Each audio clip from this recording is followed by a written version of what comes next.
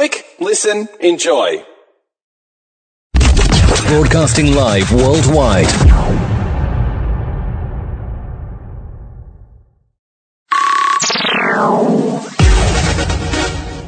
Thank you for tuning in to Talkline Network Radio, America's longest-running Jewish broadcast network, the voice of the Jewish community.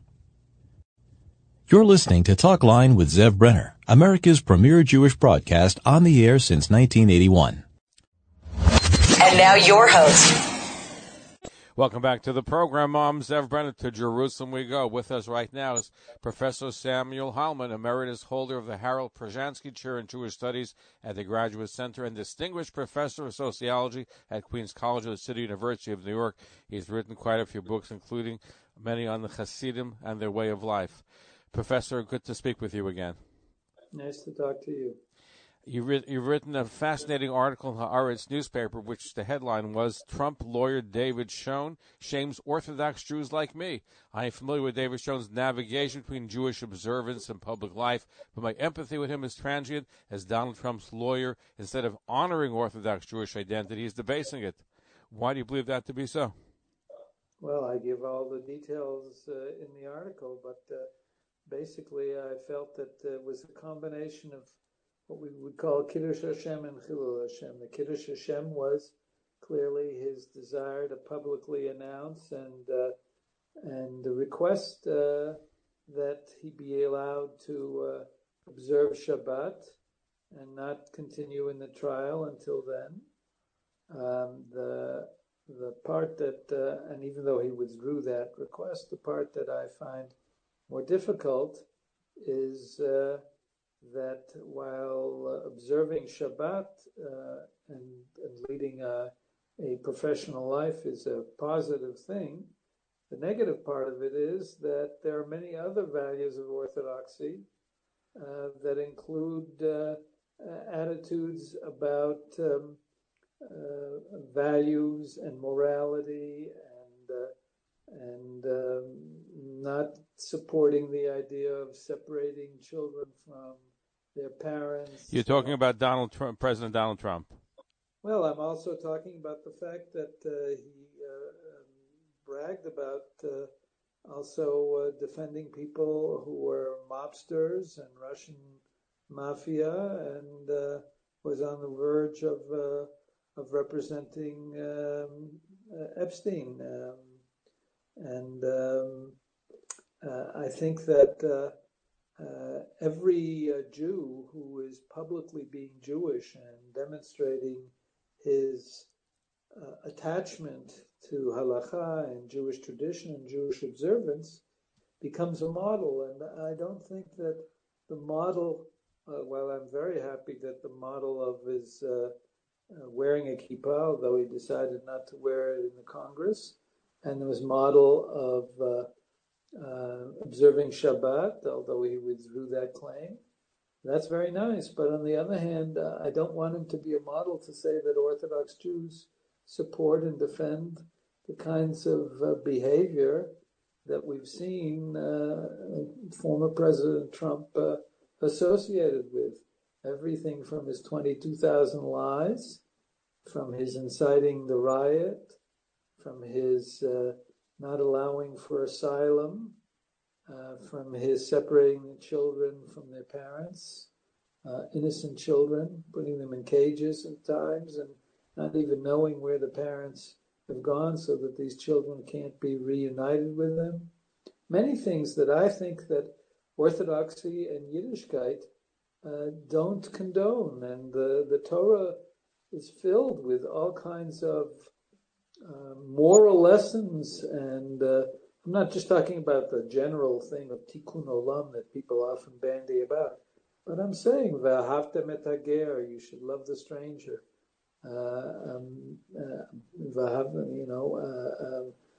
Do good, and the truth is that America was a malchut of chesed, and many American Orthodox Jews have said that many times. But I think under the man that he's defending today, or I don't know when you're going to play this, but defending in the Congress, in the Senate, he has turned the Malchut of Chesed to quite the opposite of Chesed. I don't think we could. But Professor, some of these policies with immigration, and we're going to digress, it started under the Obama years. So the Obama years didn't separate. Number one, didn't they separate. They did separate, and they didn't try to end asylum as we know it, and they didn't force people to remain in Mexico while they were applying for asylum, and they were trying to support the idea of DACA, the so-called dreamers, children who were brought to the United States. People who were brought to the United States as children and who basically knew no other place. And these people were going to be sent back to countries that they'd never lived in. There was an extraordinary case that I just heard about a woman whose husband was murdered in Guatemala, whose one daughter was raped. And if there was ever a case for asylum that could be accepted, she was turned down for asylum because she hadn't been raped, and the daughter who remained with her hadn't been raped, and she hadn't been murdered. Now, I don't think that was the rule under President Obama. I'm sure you can find cases like that under Obama, because they started way before. But I think the challenge is to find them. Okay, I believe you can find. I can tell you stories about American citizens. I know of one case, and it was during the Obama years, where somebody was in a prison in a foreign country, and he was there with the authorities in the States, had him arrested in the foreign country in order to break him. I can tell you stories about that. That took place under the Obama years. So that's no prior. There's no proof. I came to the United States as a refugee. My parents were refugees. A legal refugee, right? You came in legally. We came as displaced persons because the President of the United States at the time, Mr. Truman, helped pass an act that allowed people who were refugees, Holocaust refugees among others, to come into the United States. They removed the barriers. But the truth is that had they not done that, I'd have been in exactly the same position as many of these people. And I think so we should change the rules of this country, just like there were rules that allowed you to come in. And my mother came in, also a Holocaust survivor, came into this country. Unfortunately, Mr. Trump was not willing, and the Republicans have been totally unwilling to change those rules. We'll see what happens under a Biden administration. We're moving a little from. I don't think that the only immoral thing that Mr. Trump did had to do with the questions of asylum. That's certainly one of the big ones. But here's the key. Here's the key question, Professor Heilman, is that a lawyer is supposed to represent clients, and most clients that come to a lawyer, or I shouldn't say most, a lot of them may not be the finest citizens. They may be criminals. Some of them may be innocent. Some of them are innocent. Isn't that what a lawyer is supposed to do? Represent people, give them without being prejudiced, and say, listen, I'm going to judge you guilty? That's absolutely true, but we also know that the criminal lawyers can choose the people that they want to represent. And most criminal lawyers don't choose to represent mobsters and thugs and sex abusers and immoral individuals and liars. So look, I'm not saying that these people shouldn't have a defender. I'm just saying that for an Orthodox Jew to choose to defend those people, particularly in a case where every other lawyer just about seems to have dropped out of the opportunity, I just think that it disturbs me as an Orthodox Jew, particularly a modern Orthodox Jew, which I see Mr. Schoen as representing. And I'm sure that he's a very good Jew in many other respects. But for me, I think that kind of representation is the opposite of a Kiddush Hashem. But should a lawyer be saying, I'm going to judge you if I'm going to take your case? If I think you're guilty and you've done some terrible things, I'm not going to represent you. No, there's the truth is that many lawyers, if they come to the conclusion that their clients are guilty, then they choose not to represent them. And the truth is that there are only certain lawyers who are willing to represent the kinds of people that Mr. Schoen has. But you're putting in the league with neo-Nazis and Ku Klux Klanners and people where Jewish lawyers got into trouble in years past for defending neo-Nazis. I'm not saying that there aren't people who will find what Mr. Schoen is doing is perfectly respectable and will argue, as you are, that, well, everybody needs a good lawyer. I talk about that in the article. I was very careful. I'm not going to read aloud the article, but I suggest that before people question my thinking and my motives and my position, rather than simply relying on this sort of secondary conversation that we're having and that they might be hearing on the radio, the first and most important thing to do is to read what I wrote. Because when you're a writer, it's not only the ideas, but the way you put those ideas. And every word that you say is a part of can you hear me still? Yes, go ahead, yes. Yeah, every word that you say is a part of your argument. And therefore, it seems to me that, I could very easily open for you and read that article as well. But I don't think that's. No, really I've read the article, and I make a distinction. I know you've read the article because you got in touch with me. I don't know that necessarily the people who have read the who are listening to the program have read the article. That's my concern. So we're giving people the gist of what it's about, and I understand what you're saying. You know, the gist. I often said to my students when I ask them to explain an article, it's not to boil it down, but to unpack it. So I hate to boil it down. It's true. I just want to say that Trump should have selected an Orthodox Jew to defend him when he ran out of defenders is no surprise, because Orthodox Jews have been among his most fervent supporters, unlike the large majority of American Jews who voted for Biden. And including many in the modern Orthodox Jewish community, yes, too, even a little less than the Haredi community. I say that. Yes. And I know that there will be many in my synagogue and in other Orthodox places who will say that, no, I'm wrong. I think that it's not a Chilul Hashem because, as you've argued, but I can't, personally, as an observant Jew, can't identify with someone who thinks that observant of the Sabbath and holding his hand on his head while he's drinking water or whatever, but who has cruelly separated the asylum-seeking children from their parents, who's making it nearly impossible for any endangered stranger to find sanctuary in the United States, from turning it from a Malchut Chesed into a place for no persecuted stranger. I don't find pride in that. I do find pride in the first part of what he did, but I don't find pride in that. And you made it very clear in your article. But here's my question for you, and I think we're changing. It used to be liberals always pointed to the American Civil Liberties Union, where they say they represented anybody. They represented Nazis' right to march in Skokie, and even if I hate their opinion, I'm going to fight for their freedom, of speech, etc. Today, that's changed. The American Civil Liberties Union won't defend people who they disagree with. There was a time when they did. We've changed. That's not true. They still do that. I'm not sure. I think there's been a change. We're talking about freedom of speech. It's that question of. Is it freedom of speech to falsely yell fire in a theater, as they say? There's a difference between freedom of speech and incitement. There's a difference between libel and freedom of speech. Not everything that people say falls under, I think, the rubric of freedom of speech. But I'm talking about a moral position, not necessarily a legal position.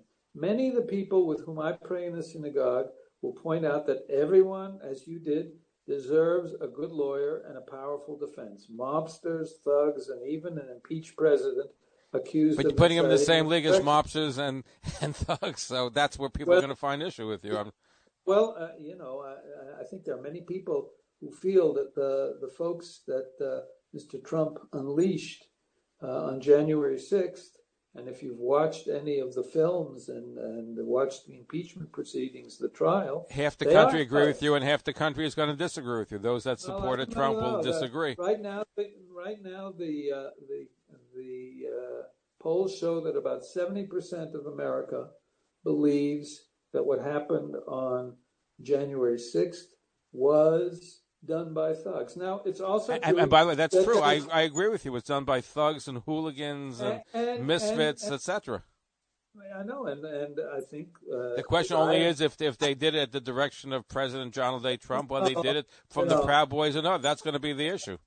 Well, I think that it's pretty clear with the timeline and the fact that they quoted as they were breaking in and maiming people and killing people and seeking to hang Vice President Pence and to shoot a bullet through Nancy Pelosi, that they were doing this by quoting exactly what Mr. Trump had said to them, from everything from... I don't think Donald Trump did not say hang the Vice President, shoot Nancy Pelosi.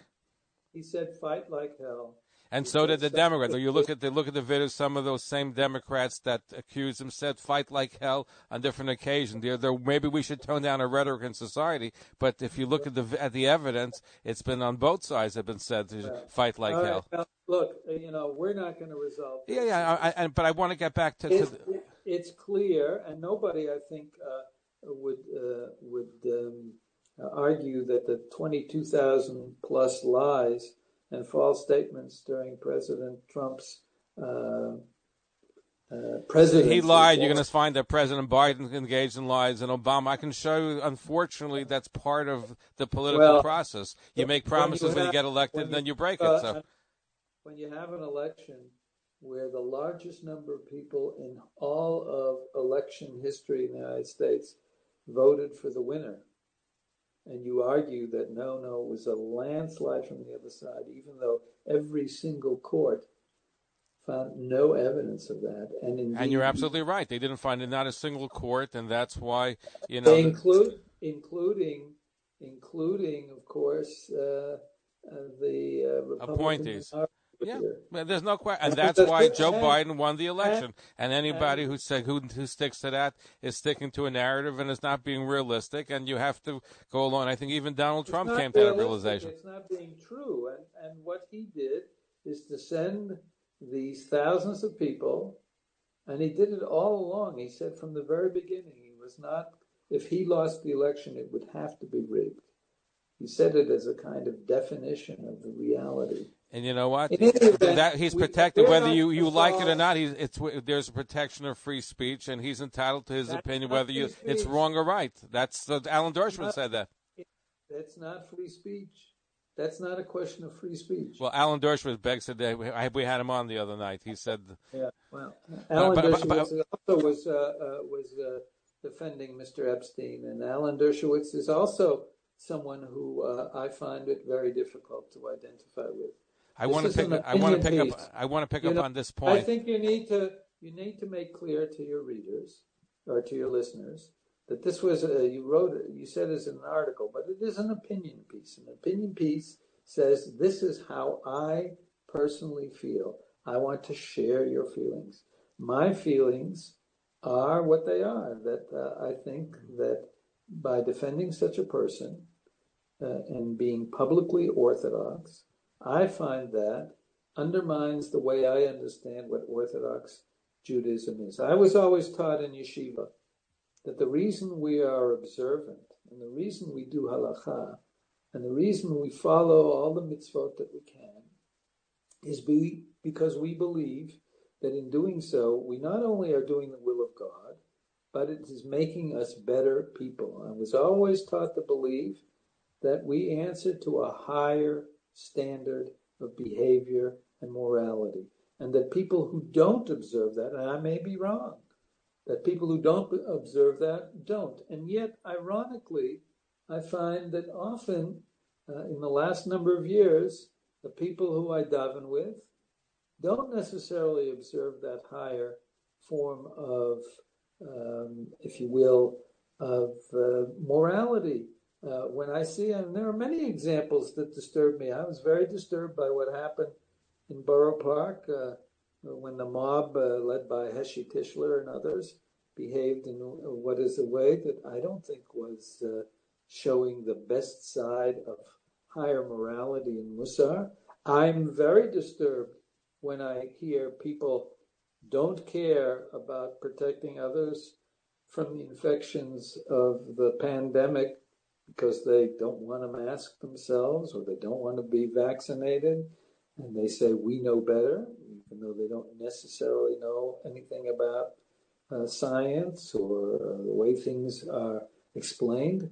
I don't think that that's not something that, for me, makes me feel that the orthodoxy that I have practiced all my life can hold its head up high by people who act in this way. So let me ask this question, Professor Samuel Heilman. You are a modern Orthodox Jew, a proud modern Orthodox Jew, and you condemn, and you don't like Donald Trump, and you condemn David Schoen for defending him, and you say it brings a desecration of God's name, not a sanctification of his name by his defense of him. How do you reconcile it with the fact that probably 88%, according to the Ami Magazine poll, support and voted for Donald Trump in the Orthodox Jewish community? Well, that's one of the big questions. I'm actually on a team that's trying to do some researching. There are many explanations for it. And they still support him. A lot of them, I hear from a lot of people who supported him in the election, still support him today. His support in the Orthodox Jewish community remains high. That's right. It remains high, and I said as much in my article, but it doesn't remain high among the sector of people who have tried very, very hard to maintain a kind of moral stature along with their halachic observance. I'm afraid that the people who often are willing to support him are willing to overlook things like his immorality and his lying and his meanness. And I find it hard to square my understanding of what Judaism requires of me. Would you have felt the same way? By the way, I find it very hard to understand how evangelical Christians who claim that they care about life only, of course, when it's in the womb, not afterwards, and who support Israel, but who necessarily are ready to overlook all of the things that Mr. Trump has done and that he represents. Now, I find that difficult to understand. No, I hear you. But now the question I have for you is, if David Schoen would have represented Bill Clinton in his impeachment hearings, would you have felt the same way? Well, I don't think that Mr. Clinton did anything that really, other than his sexual behavior. He was immoral. You said that one of the standards you said with Donald Trump is immoral. So absolutely. So would Doug Schoen or any Orthodox Jew who would defend Bill Clinton be in the same league? I don't know. I know that when Bill Clinton was in a position of being tried for this behavior of his, that the most prominent Orthodox Jew in the Senate, Senator Lieberman, really said that he could not condone that behavior. But I'm talking about defending him. He didn't, and Joe Lieberman he did not defend him. Joe Lieberman didn't. But what about if a lawyer such as David Schoen were to defend Bill Clinton? Would you have the same contempt for him that you have for David Schoen of representing Donald Trump today? I think when it comes to immorality, hands down, Mr. Trump hits many more bases than Bill Clinton did.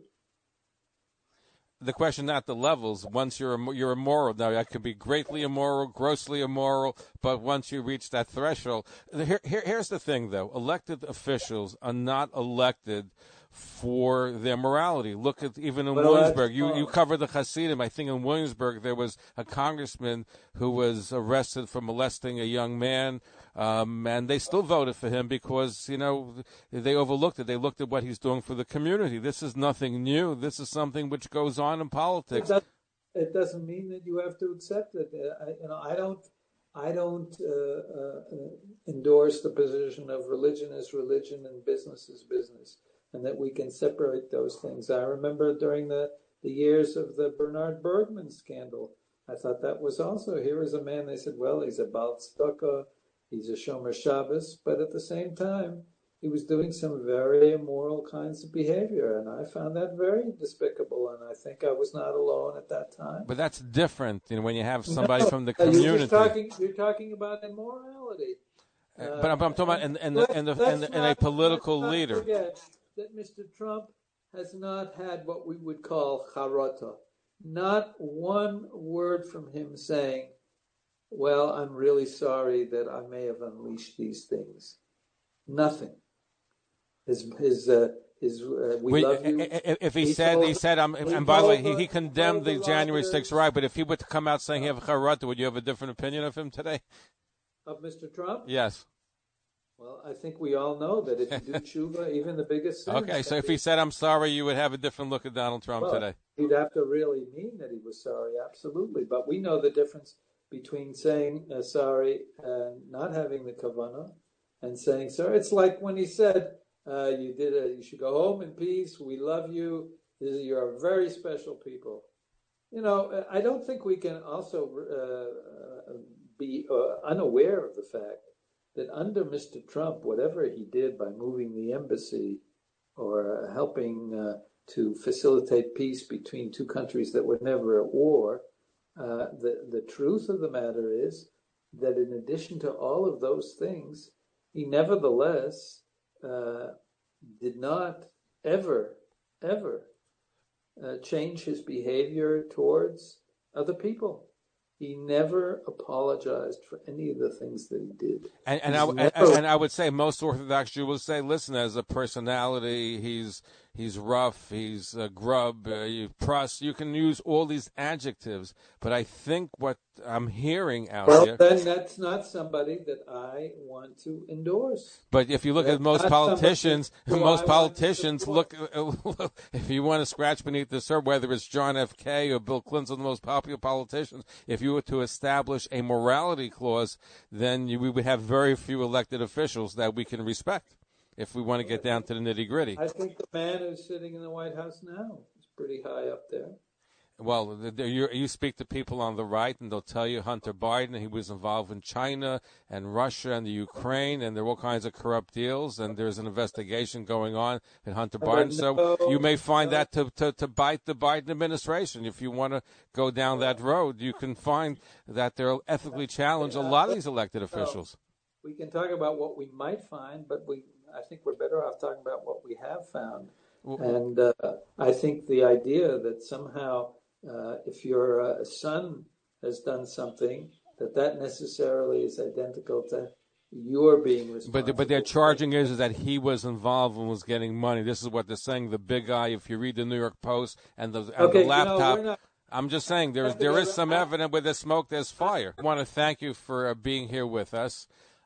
So we appreciate it, and I urge people to read the article. It certainly is thought-provoking. It's in Haaretz. It's called Trump Lawyer David Schoen Shames Orthodox Jews Like Me. Professor Samuel Hahnemann is our guest to speak to him in Jerusalem. We appreciate you being on and look forward to this conversation. I'd love to see your research that you're doing, so we look forward to having you back again. Thank you. Thanks for listening. Talkline Radio and TV with Zev Brenner is just phenomenal. Everybody concerned about the Jewish community should listen and watch. He has the best guests. He asks the most interesting questions. He's always so well prepared. It's talk radio and television from a Jewish point of view at its very best. To advertise on the Talkline network and Talkline's email and social media blasts reaching over 70,000 people, please call 212-769-1925, extension 100. That's 212-769-1925, extension 100. Or email info@talklinenetwork.com. Talkline Network Radio, America's longest-running Jewish broadcast network, the voice of the Jewish community.